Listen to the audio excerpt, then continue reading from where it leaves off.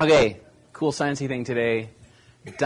May not be a surprise to some of you folks who are into this stuff, but apparently dinosaurs had feathers, and I still think this is cool. And maybe not all of them, but they're figuring out that at least a lot of, if not all of the theropods, which are like T-Rex and several, I guess these are actual photographs. So this is a 2 Tyrannus, and about 30 feet long, so big guy, related to the T-Rex, as you can tell. But the feathers that they had, they can tell from like a lot of the fossils we're having some actual fossils have like feather imprints on these big guys. They found an entire 2 Tyrannus skeleton or fossil, like the whole thing, along with they could see the points where the feathers went into the skin. And some of the feathers they can actually tell the color of, because get an electron microscope down to the tiny scale, and the different colors have different angles in the follicles and stuff like that. So this guy, the Sinosauropteryx, they're pretty sure this is actually what it looked like, the colors and everything. Had a banded tail. And it wasn't like full-on feathers for the most part, like we think of like a bird. It was more like if like a bird feather has like a spine, and then like the fringes are on the sides. It was more like just the fringes. So like an emu is a good example of a modern day dinosaur, essentially, and the kind of feathers that it would have. Just a few others. This one's about 4 feet long. And they start looking a lot like birds, but without beaks. Like this guy's the size of a crow. And they could actually tell that it was a rainbow crest. It's fascinating, this like stuff that science can figure out these days. This one's really scary looking, but it's like the size of a German Shepherd, which is still scary. And so they've also actually found this is a dinosaur tail in amber. And you can actually see the feathers on the tail still. And they can tell from the skeletal structure of the tail that it's actually a dinosaur, not a bird, but it has the feathers. So it's fascinating. And maybe the T-Rex had feathers too. They're not sure. They haven't found proof that it did, but all the other related dinosaurs did. But it's at the same time, it makes them look scarier and more cuddly. I don't know. So I think it's fascinating. The things that, just when you thought Jurassic Park was actually at the time like groundbreaking with the fact that they had T-Rex not standing straight up, that was like leaning over, kind of like that. But now it's like, yeah, it's old school. There's no feathers. Anyway, cool stuff. So last week we finished up looking at the days of creation. From the interpretation we're taking in this class is like the functional interpretation of the functional creation perspective. And I kind of hate to keep using the word functional because it's not all about functions. It's really coming down to purpose. The functions provided the purpose. And so for some things, God just assigned purpose to things, not like quote-unquote functions the way we think of like a mechanical device functioning. So what it really is like a teleological, ontological view of Genesis 1, but nobody wants to say those words. Functional creation will work for us, but you get the point. The core point being that the author and the recipients of this text originally wouldn't have thought of this as a story about the physical creation of the universe. They would have assumed, of course, that God did that stuff, that God is the creator of all things physical, but the way that the cultures were at the time, even the way the text itself is structured, it's all focused on the purposes that the things were given by God, which to me has a much more spiritual significance in my life, realizing that the first story in the Bible is about God giving purpose to things and giving us a purpose. And instead of just like here's a historical account of something that happened. So we talked about how what's really trying to be described in these days of creation is how God provides things for us.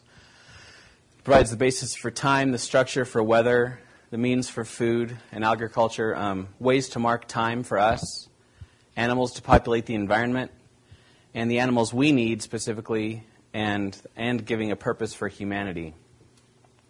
And that purpose, it's kind of this threefold purpose of this story of the 6 days of creation, comes down to, it's about giving humanity our identity as a species, how we are representatives of God on the earth. That's our job. We are to be His representatives. That's what it means in this passage, to be made in His image. We are given His image and to do His work. And it's also to establish a relationship with God, because this whole story is talking about how He cares so much for us that He organized the universe to be able to serve the needs that we have. And also to define our relationship to His creation as the caretakers of His creation. And as far as like Him being very clear about your job is to take care of things. Also, He has Adam in chapter 2 name all the animals, which is a very core piece of creation stories back at the time, is naming things. Because if you name it, it's yours, and you're responsible for it.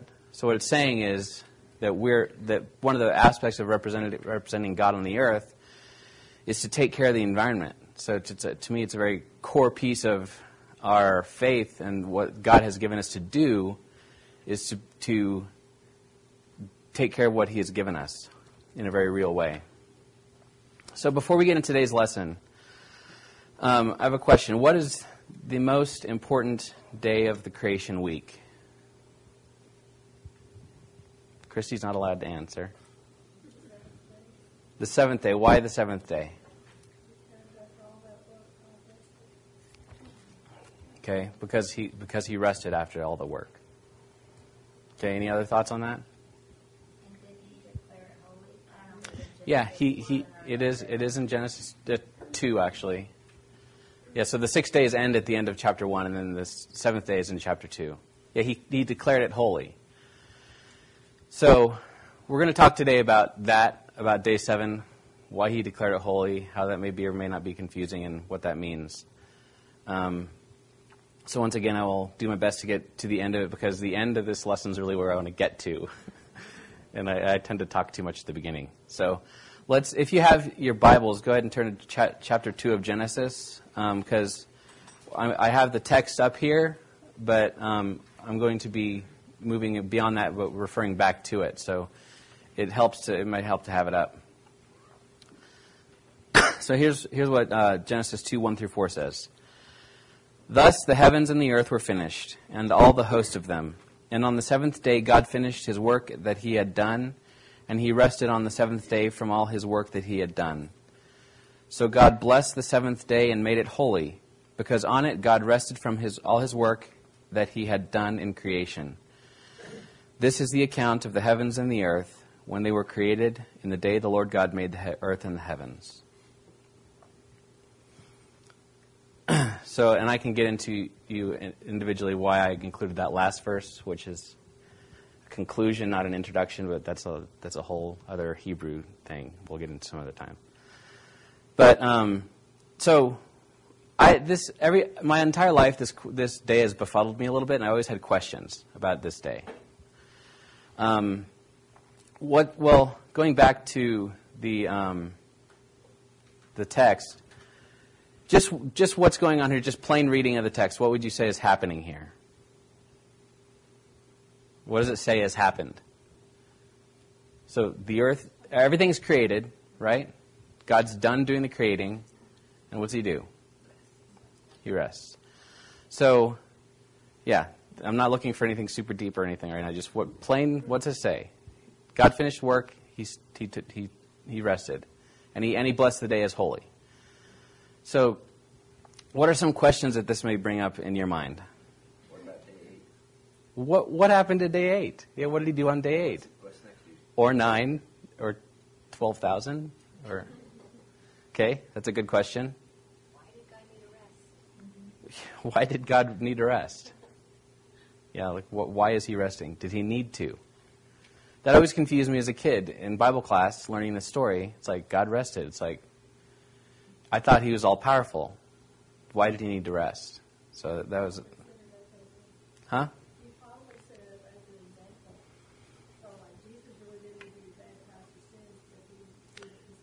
Yeah? To set a precedent as an example? Okay. What? And you need to take a nap. That's what resting is. God rested, you take a nap. That's good. Parents are allowed to use that. Okay, another question I had is, why is this day made holy? Of all the days of creation, why is the day that God took a break the holy day? Never made sense to me. Maybe I'm the only one. Another question is, what does this have to do with creation? If this text is about making the earth, like I've always thought, why there's no creating at all happening on this day? Nothing. It's just God taking a break and calling something holy. So,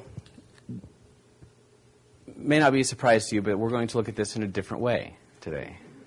It's kind of like it's making a statement. Making a statement, yeah? 7 days in the week, but they could have been 6. Is this why we have 7? Or were there 7 already? Or, I mean, all the questions, yeah. Like a coronation? When you finish a ship and you break a glass of a bottle of wine on the bow, celebration, something like that. Yeah? We'll definitely get to that exact same thing. I hadn't thought of it that way, but yeah? He's finished his work, He's finished his work. so he's making a statement. Right. I mentioned somebody, it's like when Jesus sat down on the right hand of God, he sat because it was done. Right. Yeah, and these are all absolutely valid things. Yeah. Well, what I was always thinking as a kid is, if he finished on day 6, why didn't he just sit down on day 6? Why did it take an entire day of the week to say he took a break? You know what I mean? It seems like a big deal for not a big deal. So, if you look at this from a material perspective, it seems kind of tacked on, like extra, like it's like kind of like milking the time, just get an extra day out of things. And I also, as a kid, I kind of thought that this seemed to be added on to give the Jews another rule to follow. You know, like, because when you get into the 10 Commandments, which commandment is it, the Sabbath? 4th? You get to the 4th commandment, and it's like, the only reason for the 4th commandment is that God rested too. It's like, I have a lot of questions as a child, apparently. So, materially doesn't make sense, but if you look at this from the perspective of people at the time and functionally and teleologically, it makes a lot more sense. So, like I said, when we look at this, we have these kinds of questions. But when they would have seen this, they would have understood the answers to these questions and the answers to some other stuff as well. And they would, I think, when they got to day 7 and read what happened, what God did, they would have immediately known what's going on with not just that day, but the entire 6 days. And they would have understood day 8 as well, and on from that. Because one thing that they would have realized when it says God rested is that they would have realized that this is a temple text. This is referring to a temple in some way, shape, or form. We'll get to why in a second. They would also realize that day 7 is the most important day, and that the whole thing makes no sense without day 7. So you can have all this creation stuff, but without day 7, what's the point? So how would they have known this? Well, it comes down to the fact that God was resting. And what it comes down to for that is that they knew something, since we are not in a temple-type culture, like an ancient temple culture, they understood that a temple is there for a God to rest in. And the only place a God of any kind rests is in a temple. So if it says that God rested, where is he resting? in a temple of some sort. So it would have been a key from them.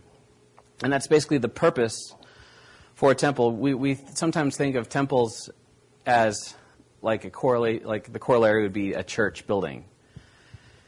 Kind of, but kind of not. Because temples at the time were, in these ancient cultures, they were sacred space. They weren't a place for the congregants to come and gather and like worship and stuff. There was worshiping that happened there, but it was mostly the priests that did the worshiping. The people following that god were doing their own stuff outside the temple, but the temple itself was the place for the god to rest, and that's where his throne was on the earth. And so therefore it was really important for an ancient culture. One of the things that they did whenever they went to a new place was to build a temple, because they wanted their god with them. And so that place, that temple, was a sacred, holy place. And we see that a lot in the Old Testament as well. So if God is resting in a temple in chapter 1, there's no temple mentioned. Where is this temple? Huh? Yeah, so the universe is God's temple. And this is a different way of approaching this kind of an idea than any of the other ancient texts. They all have this idea that temple equals place that God rests, or the deity rests. But this is the only one that has the idea that the cosmos is God's temple. Any guesses to why that would be? This is the first one that way? Because it's the true one. What else? What is different between Judaism and all the other religions? There's not competition. There's one God, right? So all these other religions had many, many gods. So if the cosmos is the God's temple, which God gets to have the cosmos? They can't. So they have to have lots of different temples on the earth. But God is like, I'm it. I'm not like these other small g gods. I get the cosmos. And so he's saying that the entire thing belongs to him. And so another interesting aspect of this is that the creation of the cosmos in all these other ancient cultures, especially Egyptian, was directly tied to the creation of a temple. So a temple, I described how in all these functional descriptions of the pre-created cosmos, there's always like this confused state. There was chaos. And often in that description of the chaotic state pre-creation was mentioned the fact that there was no temple for the God to live in. And it says there was no temple, there was no earth or whatever, but it often started with there was no temple. And so these two things were very tied together anyway. But I think it's fascinating that God is the first one, that Yahweh is the first one to say, yeah, but I get the whole thing. It's mine. So even knowing this, and knowing that this is a temple, and the fact that there was no temple mentioned, that's where you get to the fact that it's the entire cosmos. So, like I was saying, we see this idea reflected throughout the Old Testament, throughout the Bible, not just the Old Testament. So, this is a recreation of the tabernacle somewhere in Jerusalem. I'm not sure. Timnah, this is where this is. I'm not sure where that is in Israel, somewhere over there. But life-size recreation of the tabernacle. I think it'd be cool to go see that. This was the first temple built by the Jews. It wasn't a quote-unquote temple that was Solomon's. This is essentially a movable temple. This is a place for God to be. And what does the word tabernacle mean? Anybody remember? Yeah, dwelling. It's a dwelling. It's like a tent. So even the name for the thing was talking about how God dwells there. And the symbolism, when you start looking into how this tabernacle was structured, God is very, very specific on what this thing should look like. and how it should be laid out, like what kinds of things are used for which posts, how far these posts should be spaced out, on and on and on. And it's very, very detailed. You can find tons of layouts for this and diagrams for this online. But this may have been what it looked like. And you can see the American football field, very important. And this compared to the size of the tabernacle, just for scale. So I want to show you guys some of the correlation of the symbolism here that just kind of blew my mind a little bit. Maybe it's just me. So the tabernacle was laid out like this. And the entrance was always to the east. So when the sun rose, it would shine into the holy place or into the area. And the first thing near the entrance was the altar, where the burnt offerings were, where you killed the cow or whatever, the lamb, and you burned it there on the altar. And then next to that, it was a large wash basin. And the Solomon's temple was set up very much this way, but on a larger scale. Like the wash basin for the tabernacle was like maybe this big, but for Solomon's temple it was like 30 feet across. It was just huge. So we got this wash basin, and then we have the main tabernacle area. And in front of the tabernacle there are 5 pillars that were, I think, acacia wood covered in gold. And then there's a curtain behind that. And then inside the holy place, we have the menorah, the 7 candles, so the 7 candlestick, and the table of showbread, which they'd put 12 loaves of bread on. And then there was another small altar for incense, where they'd burn incense. And right next to that were 4 more pillars, and the curtain between the holy place and the most holy place. This is the one that famously tore in half when Jesus died in the big temple. And then, of course, we have the Ark of the Covenant beyond that. So, looking at this, some of you may have already jumped ahead on some of the symbolism as far as the cosmos with some of this stuff. If you think back to the lesson that we had a few weeks ago about ancient cosmology, and how the ancient Israelites would have viewed the shape of the cosmos, as a refresher, here's what it was made up of. So there's waters below, under the earth, and there are pillars on the edges of the earth to hold up a firmament above. They thought of it as a literal solid dome up above. And then down below you have pillars of the earth holding up the earth so it didn't get all sloshy. And then you have the earth on top of that. And then down below you have the place of death, Sheol. It's where you go to sleep when you die, in the ground. And in the sky, sitting in the dome, there were stars and the moon and the sun. And then you have the clouds up in the sky, and you have plants on the earth, etc. And then above everything, you have the realm of God. So this is kind of their concept of what the universe was made up of. So if you, and this is also, for anybody who missed it, this is also how Genesis 1 describes the universe as well, because God was not interested in getting to the scientific details of things. So if you look at this, and you rotate it like this, and then put the cosmos next to it, it's like almost a one-to-one mapping of all the elements of the cosmos to what they were in the tabernacle. Like the place where the things were burned when they were dead would kind of map to Sheol. You got the waters below. You have the pillars of the earth. And this curtain could symbolize the earth. Actually, this entire holy place would symbolize the earth, because even on the walls on the inside we can't see. There were like plants and things like that in gold on the walls, and lots of nature ideas.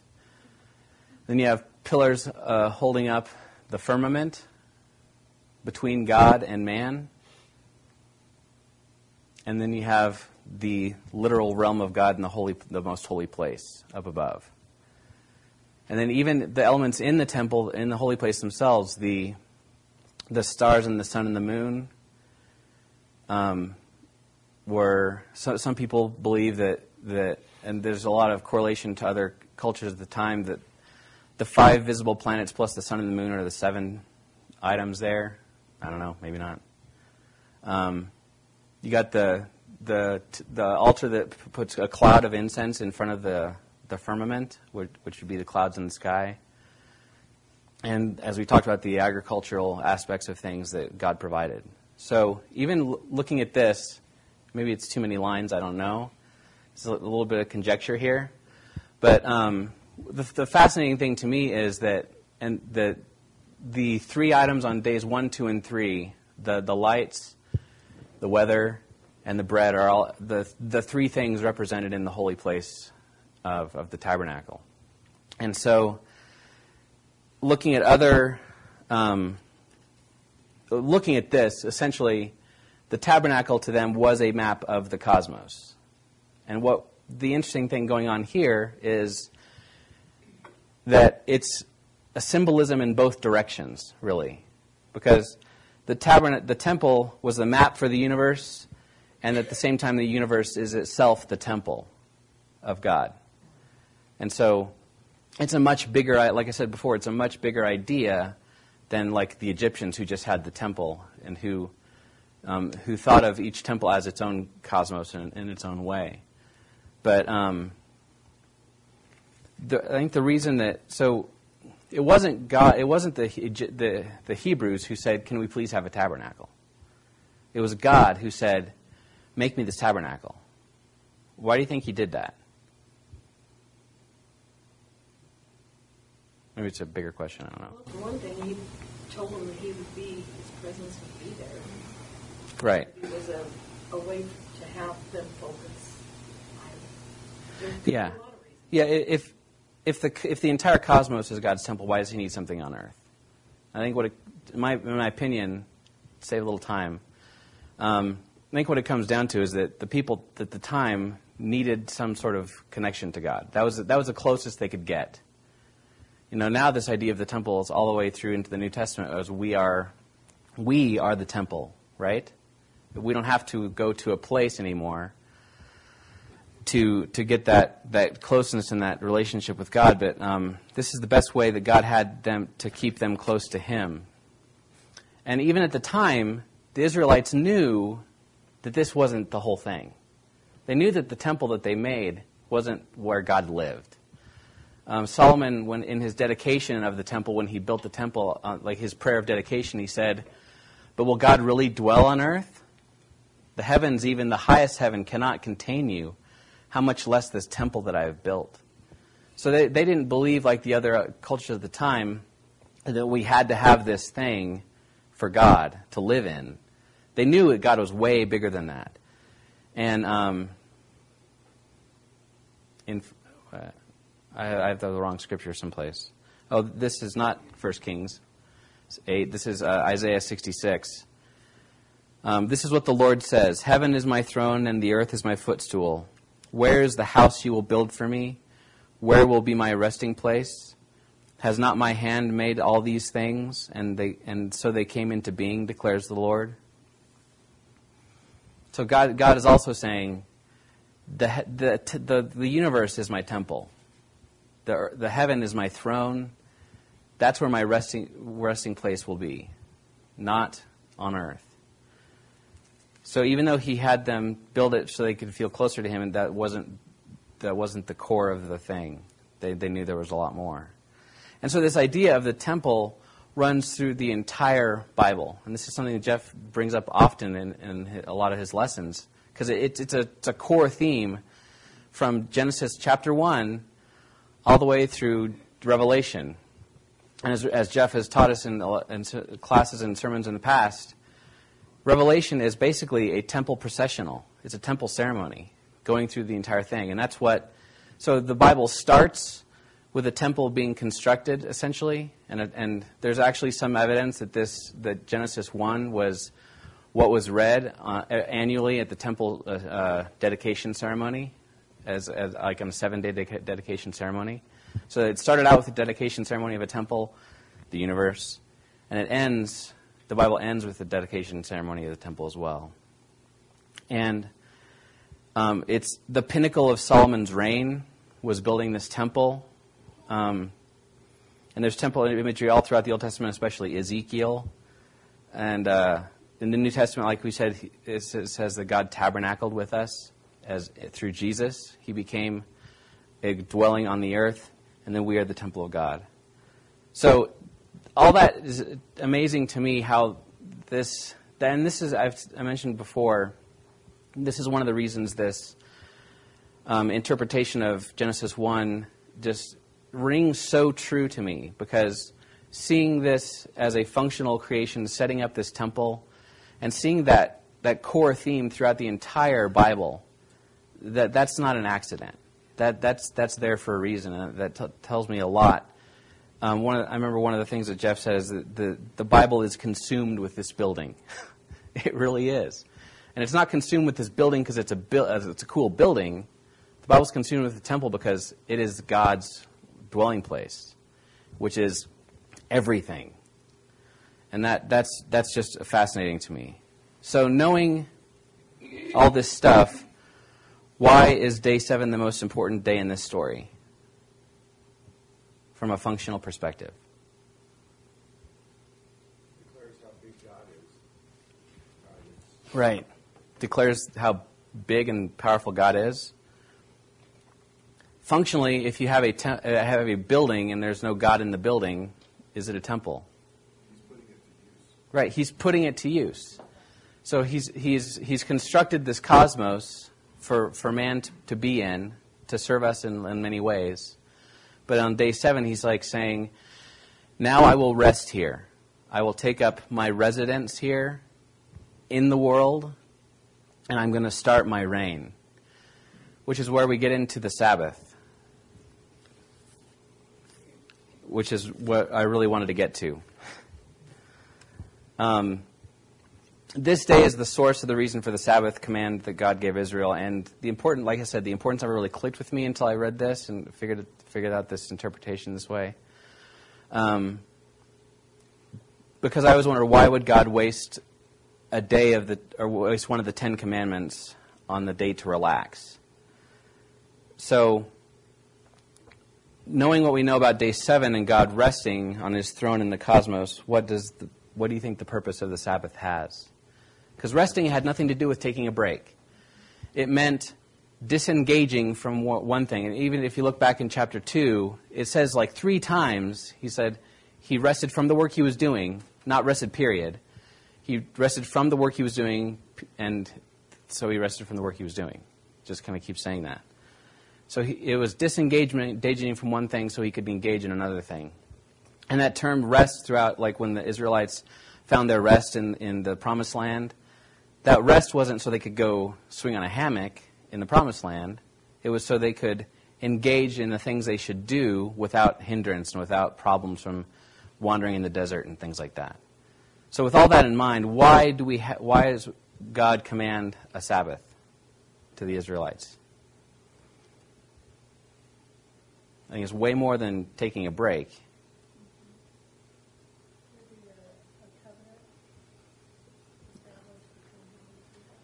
It's an aspect of a covenant established with them. What do you think he's wanting them to realize? Perhaps their true purpose to be in communion with them. To recognize their true purpose. Okay. Not have any distractions, so that they can focus on. Yeah, to give it an opportunity without distractions. Yeah, that's good. To realize that God is with them. It's rest. It's what lives.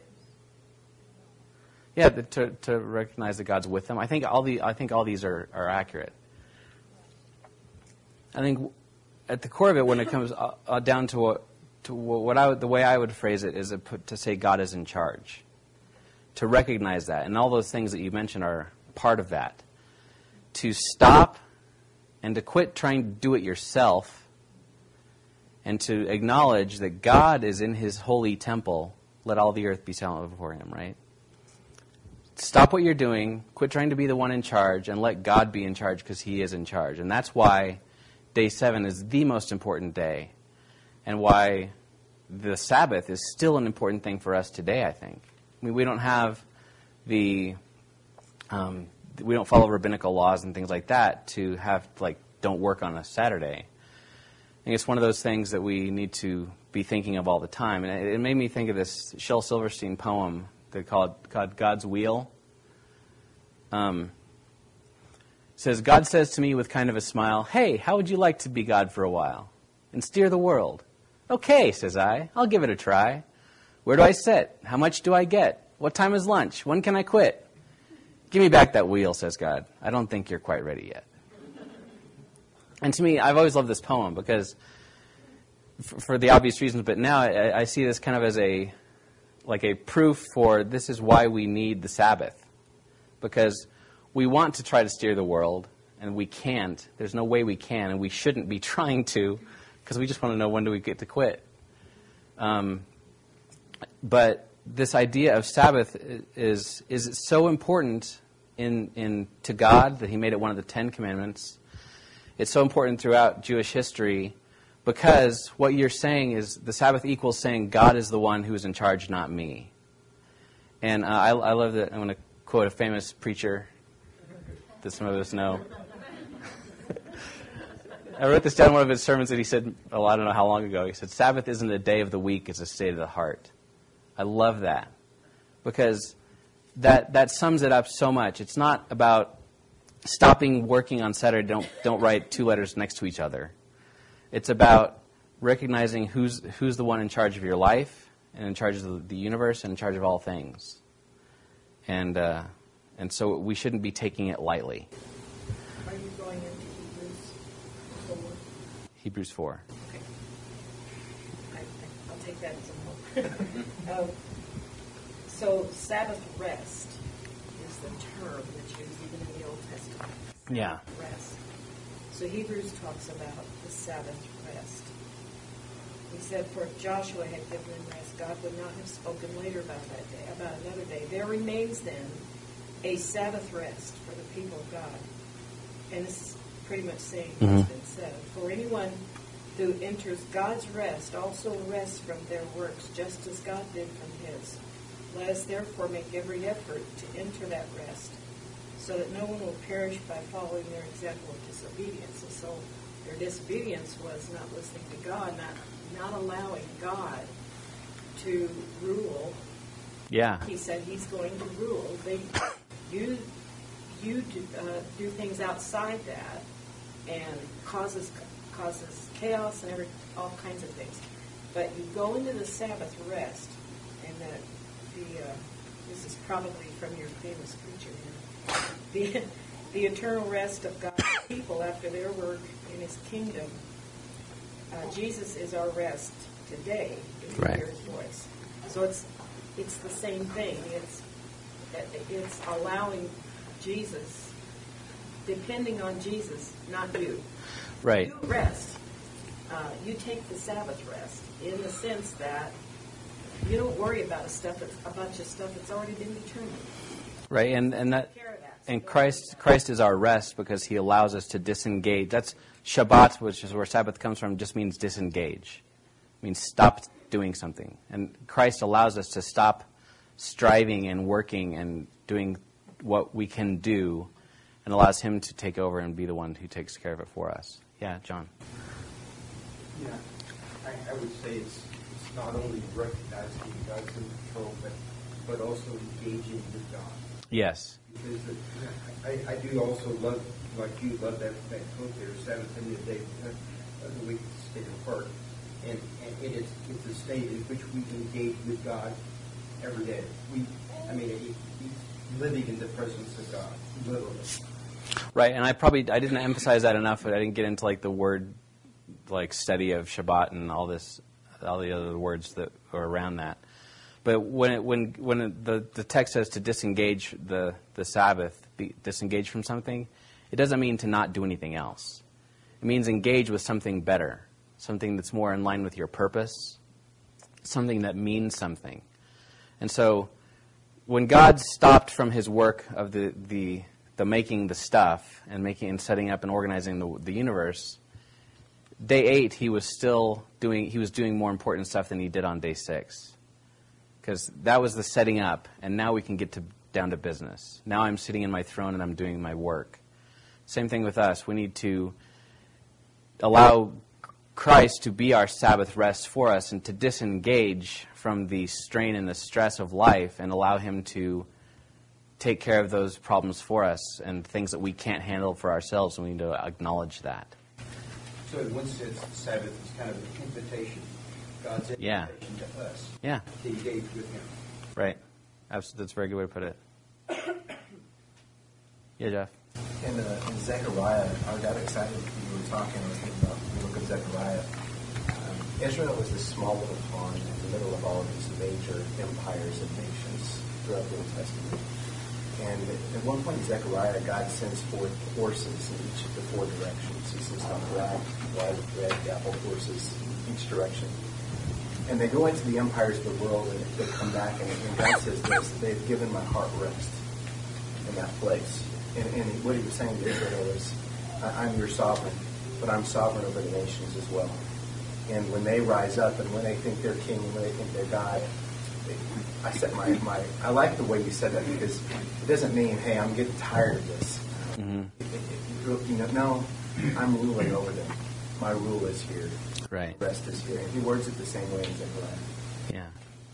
Yeah, a study of the Sabbath, I think I haven't had a chance to really do that much since this, but just studying the Sabbath from this perspective of disengaging from what you don't want to be doing and engaging in something more important, looking at that throughout the Old Testament and the New Testament is really, really instructive. Because when Jesus was lambasted by the Pharisees for doing something on the Sabbath, he was doing something more important.